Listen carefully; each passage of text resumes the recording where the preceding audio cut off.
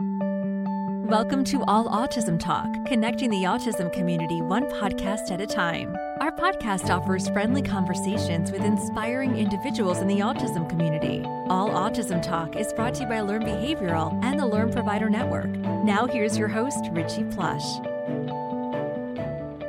Hey everybody, thanks for tuning in to All Autism Talk, a podcast brought to you by the Learn Behavioral Network, a leading provider of ABA services across the country. I'm sitting down again this week with Catherine Johnson to talk to you about a topic that we found really important. But before we get into that, I want to share with you a couple of resources that we have coming out to you. As we've talked about before, if you go to learnbehavioral.com/parent resources, there's a newsletter that's coming out every week, and it's filled with some great information. Coming out in the next week or so is going to be some great videos about some positive behavior strategies that you can be using at home with your son or daughter, and also some tips on how to work on maintaining skills over this current crisis. I know for a lot of you, there's been a lot of changes going on with COVID-19 and restrictions about work and going to the park and going to the beach and spending time at school and all those things. So I just want to encourage you to check that out, check out that resource for you, and use those tips and tricks and use them as you need them to be supportive of you during this time. Also, just want to give a shout out to everybody who's participating in telehealth strategies and telehealth services. I know that this is not easy, but and I know it can be challenging in your daily routines or what attempt you have at making a daily routine right now. I just want to encourage you to keep going. Stay strong. The stuff you're doing today is going to pay dividends later and really have a big impact on your son or daughter in those maintaining of skills and both like getting through this. It's okay for it to be hard. It's okay for you to struggle. Make sure you're taking care of yourself and all of that, of course, but also any little bit of time you can get with your clinicians. I encourage you to do it, even if it's via telehealth. Work through the Zoom bombings that have been going on and the FaceTimings that are freezing. You can work through all those things and get a little bit of support, but it's just going to have a really large impact when you start to get back into the normal school and work and commuting routine that you're going to get back into at some point. So stay strong, keep going, and I'm excited to talk with Catherine Johnson this week about a topic that we both thought was really important, incidental teaching. Thanks, Catherine, for joining us today. Hello. How are you? Great. How are you? Doing great. I'm excited to talk about incidental teaching today. Well, we both kind of came to the conclusion in our last podcast that would have been a great topic for us. Tell us, before we get into it, what is incidental teaching and why is it relevant to us right now? Well, incidental teaching is a type of teaching that we use in ABA that it sort of has a lot of similar elements to discrete trial teaching. So you're using some prompting and you're using some reinforcement, but the difference is that it occurs in the natural environment. And one of the most important pieces of it is that the learning opportunity is actually something that is initiated by the child or by the child's interest in something. So it's really sort of taking advantage of their motivation.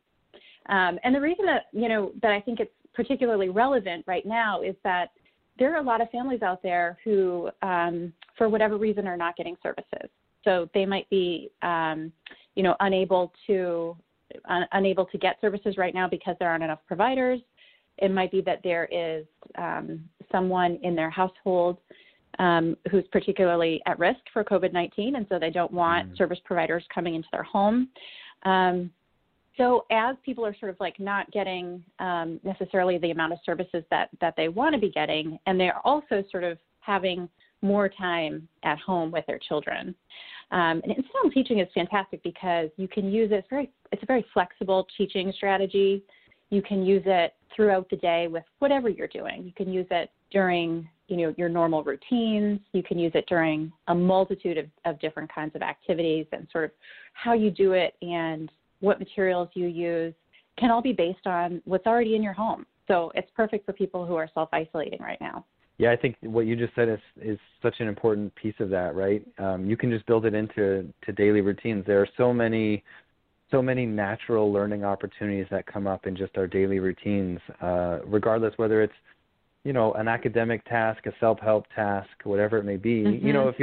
If you're making lunch, great. Everyone needs 5 carrots. Let's count 5 carrots. That's what I'm doing with my daughter. And so we all did that, right? Yeah. But it was just an easy opportunity to build in a little bit of question and answer, a little bit of answering, a little bit of like using skills that she's worked on before, kind of built into lunch. Yeah, and you know what? That's a really good point. I think that there are a lot of parents who already do this and do it naturally. Mm-hmm. So if you're someone who, you know, when you have a snack and your child comes up and reaches for it, if you're the kind of parent that sort of naturally prompts them to ask for it and then you give it to them, congratulations, you're already using incidental teaching. And I think one of the things that I think probably a lot of parents are teaching right now, at least those of us who are working from home, is teaching kids the concept of wait. Right. Mommy's in a meeting, or right. Or you know, how to be quiet. You were just talking about how you know, before we started the show, about your son and how you have taught your son that when you are in a meeting at home, you know, you can just hold up your finger and he understands what that means now. And yeah, I want to specify it's not any finger. It's the like wait, hold on finger, just for families. But the reality is, you know, I'm glad you clarified. You know, thanks. You know, my kids really want a lot of attention right now. You know, they're not getting any attention at school, and you know, they're doing some videos, things at school, but it's hard for them to know when we're available and when we're not. And that's something that we had been practicing just as a general, you know, if we're on the phone or whatever it may be. And so today was a great opportunity. He came into my office and I was on a video and I was like, hey buddy, give me a minute. And then he left and I was like, great. And so that was a learning opportunity that just came up naturally. I took that as an opportunity to teach. And then afterwards I met him and gave him a big hug and we, you know, cuddled for a few minutes and, you know, I gave him, I won't lie. I gave him a couple M&Ms also, to tell him he did a good job. And I think, you know, it's certainly, this is something that does come naturally to some parents, and it doesn't come naturally to everyone, and that's totally 100% okay. So I think, you know, for those parents for whom it does come naturally, maybe we can give you a few more ideas during this podcast, and for those of you who it doesn't come naturally for, you know, maybe we can sort of spark some inspiration to begin trying out some incidental teaching in your own home. Because I think it's so fantastic with a motivation, right? Right.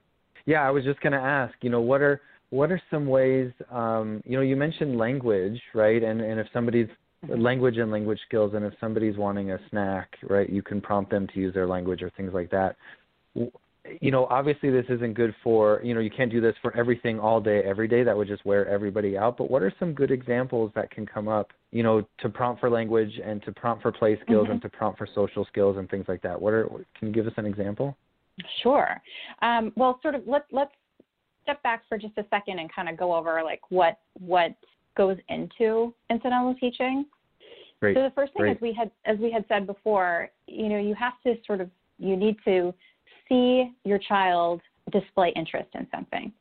And once you see your child display interest in something, that should be a cue to you that there is an opportunity here to prompt them to do something new or to say a new word, or to continue to generalize something that they've already started learning.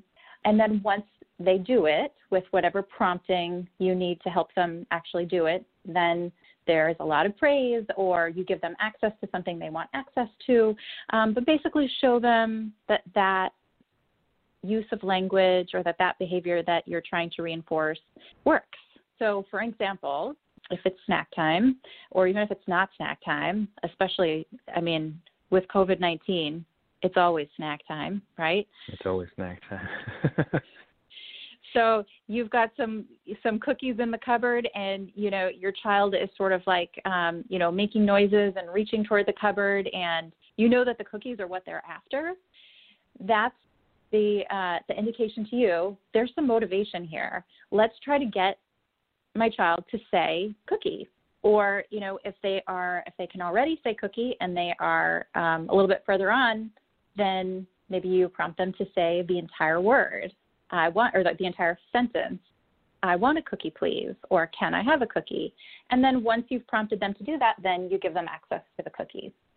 And the big thing about that is it's really it's all about motivation, right? That's the key. If you don't if you don't know what it is that they are interested in, you're going to have a really hard time building and teaching opportunities for something that's not motivating. Absolutely. And I think that's one of the reasons why, incidental teaching has been around forever and was sort of first recognized in our field in the 70s. But when it initially sort of got a lot of attention, it was kind of focused around early learners and particularly around asking for things that they wanted or needed. So, other examples would be if you're doing a puzzle, if you've got a child that likes puzzles and really wants to do a puzzle, you would sort of surreptitiously take a couple pieces out of there so that when they get to those puzzle pieces, they can ask, where is it? Or you can teach them to whatever types of language they're working on right then. Can I have a puzzle piece, please? Or to just say, it's missing, something's missing. Any sort of tasks like that. We used to do with one child that I worked with. He loved arts and crafts. And so we would show him how to do a craft and then give him, some of the materials, but not all of the materials. So then he would know he needed to cut, and he would look around and not see any scissors, and he would have to come to me and say, I need some scissors, or I would like the blue crayon now. So that's where it all kind of started, but since then there's been a lot of research and studies showing that you can use this, really across the age span and across all different types of domains as well. Do you have any favorite examples of incidental teaching that go beyond that, like asking for something? Yeah, one of the things I always think of is just sort of in the natural daily routines. It's the three stages of any activity, right? There's there's this concept of like the three stages of play where you like get ready for play, you set up a game, you invite another person, then you play the game, and then you clean up the game. And so I think embedded in that alone is a lot of incidental teaching that I do with my kids and really with a lot of my clients as well. So if we're going to go for a walk, that's an opportunity to practice putting on your shoes and tying your shoes. Mm-hmm. It's also an opportunity to practice, going to the restroom before you go to a walk, maybe obviously washing your hands afterwards, inviting somebody to come with you. We've just built in some daily living skills, some social skills, and now we're going to go on the walk, which we're also going to build in some safety skills. And then when we get back, we have to do all those kind of things in reverse, right? We take off our shoes, so we have to put them away. We can't just take them off and fling them wherever they go. And then we have to go and wash our hands because we've probably found bugs and dirt and all the fun stuff that we find on a walk. And so even in that, all of a sudden a 10-minute walk has 10 minutes of learning before it and 10 minutes of learning after it. And so it became, a half an hour of, learning and engagement as opposed to just like, all right, let's rush and get these on. I'm going to put them on for you type thing. Absolutely. That's such a great example. And I think there are a couple of different ways you can use routines. One is just exactly what you were articulating there, that you can use it to teach routines. You can use it to teach the elements of something within the routine. So as you're going out for a walk, you can teach them to put on their shoes, put on their mittens, zipper their coat. Right. You can also use it in routines that have already been established. So if you've already taught your child, if your child has already got their bedtime routine down pat, and they can go in and put their pajamas on and brush their teeth and climb in bed and grab a story, anytime you take any of those elements and sort of change something or interrupt something, it's an opportunity for them to then use language. So another way to use routines. That's great. Right. Yeah. I mean, I'm thinking about, getting ready for bed. We're about to go to bed. It's put on your pajamas, brush your teeth, go potty, go to bed, hear a story and that kind of a thing. So if you withhold the book, that's an opportunity for them to, do a lot of the things that we're teaching our clients, right? Make eye contact, make a request, use someone's name, say, excuse me, whatever the language or the social skill may be. That's a great opportunity for them to kind of work those in naturally. And really, I think, we haven't talked about this yet, but there are so many positives about incidental teaching. And one of the things you're describing is it's a chance for them to really generalize the skills that have been learned either in a therapeutic setting or it just set up on more of like a structured way. And this is really an opportunity for families to use it in a less structured way, or just the way they come up naturalistically, if that makes sense. Yeah, absolutely. People can just use those natural opportunities as they arise, or if you are sort of new to incidental teaching and need a little bit more structure, you can be more intentional about it and say, you know, these are the two things that I'm going to work on today. You know, every time we see, you know, something that has a color that my child knows, we're going to talk about it. But just to have one or two goals throughout the day. But it is so, you know, you mentioned how much easier it is to generalize when a child is learning in the natural environment, because they're learning in the environment that they're going to use the skill eventually, which is, it can also take kids a little bit longer to learn in this way. On the other hand, some kids actually learn more quickly in this way, and it does sort of help lay the groundwork for learning from the natural environment, which is, you know, our goal eventually for all of our kids. Right. So it sounds like this is something that a lot of families can be embedding into their routines, but they should really be, I think, thoughtful or intentional about how they do it so that it's not all day, every day, but then also recognize that for some learners, this may be a great learning tool, but for some, it may be a little bit more of a challenge. Is that what you're saying? Incidental teaching is a fantastic way to teach a lot of kids. And there are some kids who are going to learn more quickly because they are learning in the context that they're going to be using the skill. And there are also other kids for whom it's not going to be as immediately successful, and they might need some more sort of concentrated teaching. And incidental teaching is a fantastic supplement, but it might not be the be-all, end-all for all kids. Yeah, I think that's a great point. I think, you know, I think like what you're saying is that this is not an answer for everyone, but it's a great tool that you can use kind of throughout the day and expand on questions, expand on conversations, expand on learning opportunities for folks that during this time in particular maybe struggling a little bit with building in those natural opportunities throughout the day. So I think that's a great point. Mm-hmm. Thanks for bringing that up, Catherine. So one thing that I'm thinking about is, you know, a lot of parents, and particularly myself right now, like our patience is a little bit thinner, right? Like how do we not just want to jump in and give an answer to somebody, or how do we not, like, you know, I find myself over prompting sometimes because I'm like, oh, let me just tell you what the answer is. How do we know like the right prompt level to support like learning in all of this? I think, like we had said last week, I think, and possibly the week before, this is a time for parents to give themselves a little bit of grace. And I don't know in incidental teaching that there is a perfect way to know the exact right amount of time to wait.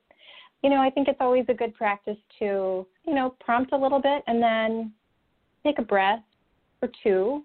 And, you know, we don't want to watch our kids flounder. And so certainly just using your own instinct as a parent to make sure that you're supporting your child in learning whatever behavior you're teaching so that they can actually access whatever it is that's motivating to them. You know, and if you're starting to prompt them and you see that motivation waning, I think, you know, that's fine. Don't push it. It's fine to let that go and to wait for something that is more motivating for your child. Yeah, I liked what you said earlier about have 1 to 2 goals a day. I think that's going to help both the child and the adult from feeling overwhelmed. Mm-hmm. You know, once you start thinking about how to build in learning opportunities into these activities, it kind of becomes a thought that's in your mind all the time. And it's like, great, we're going to go to the grocery store. I can teach 40 skills on the way there, 40 when we're there, and then 40 when we're home. And then all of a sudden everybody is drowning in this, and it was not successful. And so it's like, great, pick 1 or 2 things, right? Maybe it's, you know, maybe it's waiting in line. Maybe it's staying close. Maybe it's holding my hand when we cross the street. Whatever those may be, just pick a couple of things to do each day.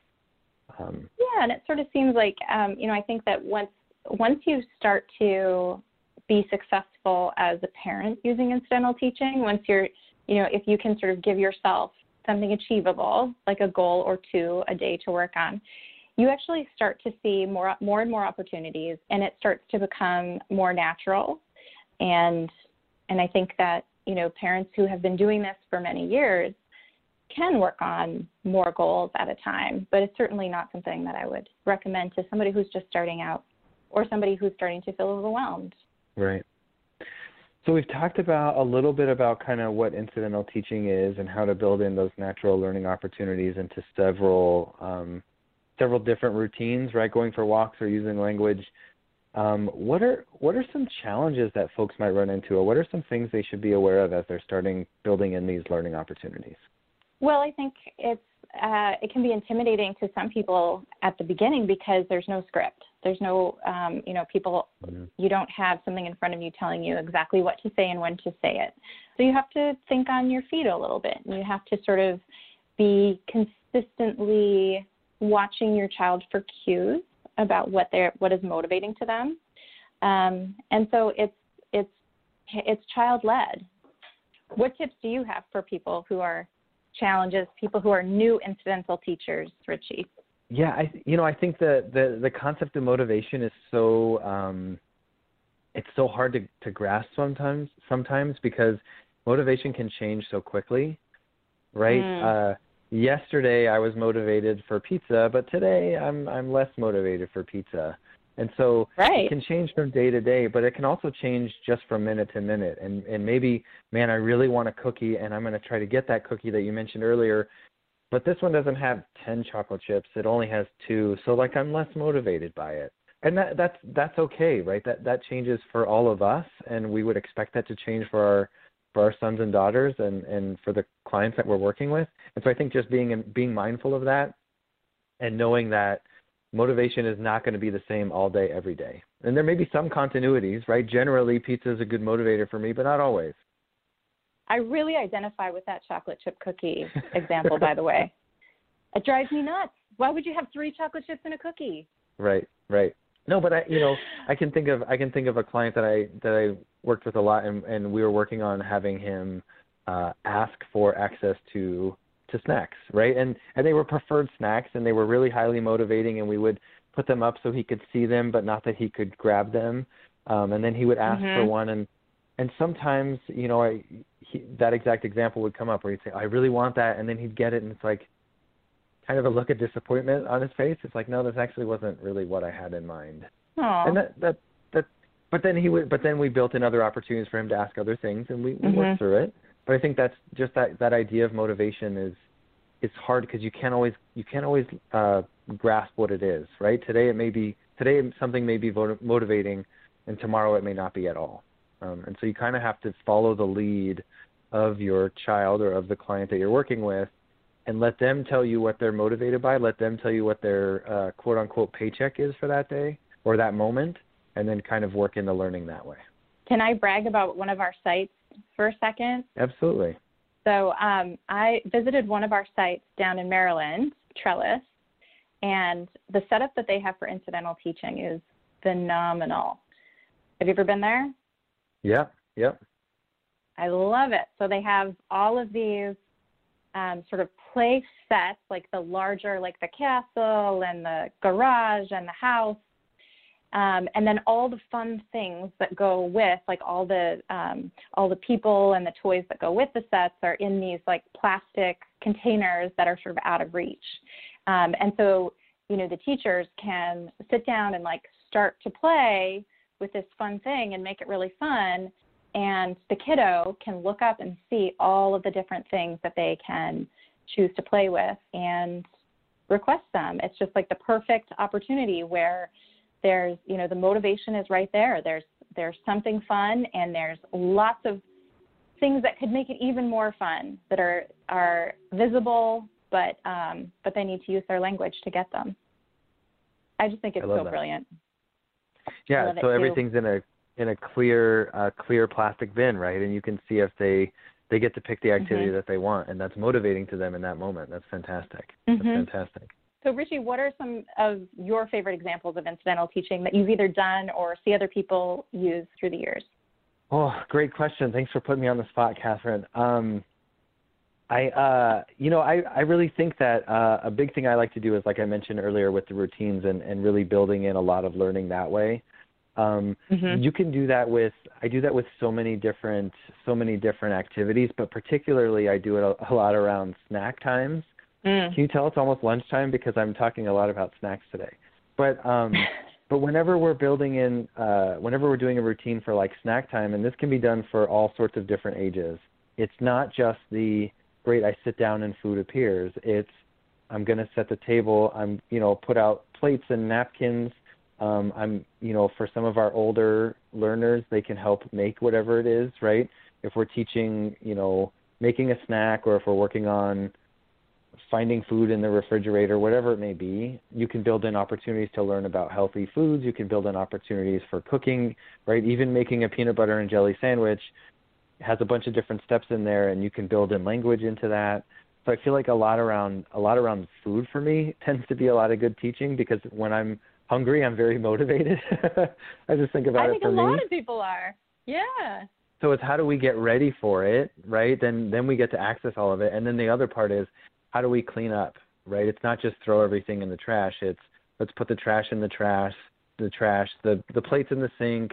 For some of our older learners, they're loading the dishwasher afterwards, or they're helping clear the table, things like that. And so I think you can build in a lot of learning in those ways. As you were talking, it just reminded me of how fantastic cooking is in general, or meal preparation for kids of all ages. So you can have an early learner who is, with you while you're cooking and preparing things, and they could be learning the names of all the foods. They could be learning the names of all of the kitchen utensils. If they're ready to be actually speaking the words, they could be doing that. If they are not ready to be doing that and they're pointing to things, you could start using that. You could teach joint attention and work on joint attention while you're cooking. And then you've got older kiddos who can learn about verbs. I'm stirring the pot, I'm cracking the egg, and you can start to, build more complex sentence structure while you're doing those things. You can also, for even older kids, you could be working on, math. We need, we need to put 5 cups of flour in to make our challah, and we've already put 2 cups in. How many more do we need? Or, just simple counting as well. I mean, there's just so many different things. So I think, again, to avoid parents being overwhelmed, they can sort of pick 1 or 2 things that they're going to try to sort of present and reinforce as you go about that activity. But the number of different things you could target are sort of infinite. I think the other thing that's good that we haven't really talked about, and I don't want to get too deep into it, but just spending, there's a good value in just spending time, right? Having our sons and daughters hear our voices, having us spend time together doing an activity together, and that's something, whenever I'm cooking, for example, I'm always narrating what it is that I'm doing. All right, I'm going to go and get eggs because we need eggs because the recipe calls for 2 eggs. And so even just that, they're getting to hear the label of the item a few times. They're getting to hear they're getting to see me do it. And so I think that's something that I encourage a lot of families to do for any time they're spending time, if they're making meals or whatever it may be. We're talking about food a lot, but whatever the activity may be, if you're on a walk, I'm going to walk over here and see if there are spiders in this tree. Let's go over and see if there are spiders in the tree. And we get to, that's a natural opportunity where I got to label 2 different things. We got to, there's some verbs in there. There's all sorts of language learning that happens just from us spending time with them. So I think spend time with your kids and continue just to talk, which clearly I have no problem doing. What are some things, for sort of older, we've talked a lot about sort of asking for what you want and sort of labeling things, but what are some things that parents of kids who are a little bit further along or a little bit older could work on with their children? Great question, Catherine. One of the things that I'm always thinking about for our older learners, especially our teenagers, is their how they present to the world when they go out. And maybe now they're not going out as much as before, but they still need to make sure that they are dressed appropriately, that they've showered recently, that they're putting on deodorant, that they've brushed their teeth.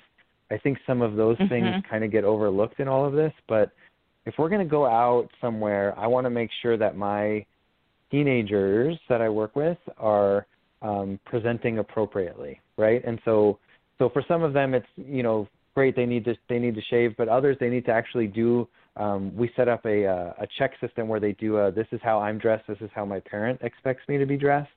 And so they have to compare their outfit to what their parents would expect or what the community would expect based on where they're going. And so I think even things like that we kind of take for granted that we don't necessarily think about, I think for some of our learners, we need to teach them that. And so I think that's a great one for older learners. Absolutely. So important. Sort of building on that kind of social skills, one of the things that I like to do with older kids who are working on reading emotions is to work on it within their favorite videos, right? Because if they're wanting to watch a specific cartoon or a specific show or a specific movie, it's obviously going to be motivating. I think electronics, as we talked about last week, are usually very motivating for kids. And so you can so easily now that people are watching more Netflix and things that are sort of like pre-recorded, you can pause almost everything. So pausing the video and then talking about the social situation, what's going on here, how does he feel? How can you tell? How can you tell he's sad? What do you think is going to happen next? What do you think it was that made him sad? What are some things how are some ways that he could respond to that? You know, and I just want to throw the caveat in there that I wouldn't actually pause it and ask them all of those questions. I would probably ask one of those questions and then press play again. And so it's quick and easy. It's something that's already like really caught their attention. And then you're using that motivating video to work on something that they need to work on. Great. Catherine, thank you so much for taking your time again this week and giving us a bunch of tips. We talked a bunch about some ways to build in learning opportunities for the early learners, different developmental domains, covering self-help skills, covering language skills, covering some social skills. I think all of those are really valuable. Thank you so much. I appreciate your time and knowledge this week. It was fun as always. Thanks, Richie. Thanks, everybody, for tuning in to this week's episode with Catherine Johnson. Hopefully you were able to pull some great information about incidental teaching and how you can build learning opportunities into your normal daily routine. As always, you can find us on Facebook and Instagram at Autism Therapies. And if you have a show suggestion or an idea that you'd like us to cover, we'd love to hear from you. Send us an email at allautismtalk@learnbehavioral.com. And for those of you looking for the resource that we talked about at the top of the show, go to learnbehavioral.com/parent resources. As always, stay healthy and take care of each other. Thanks for tuning in.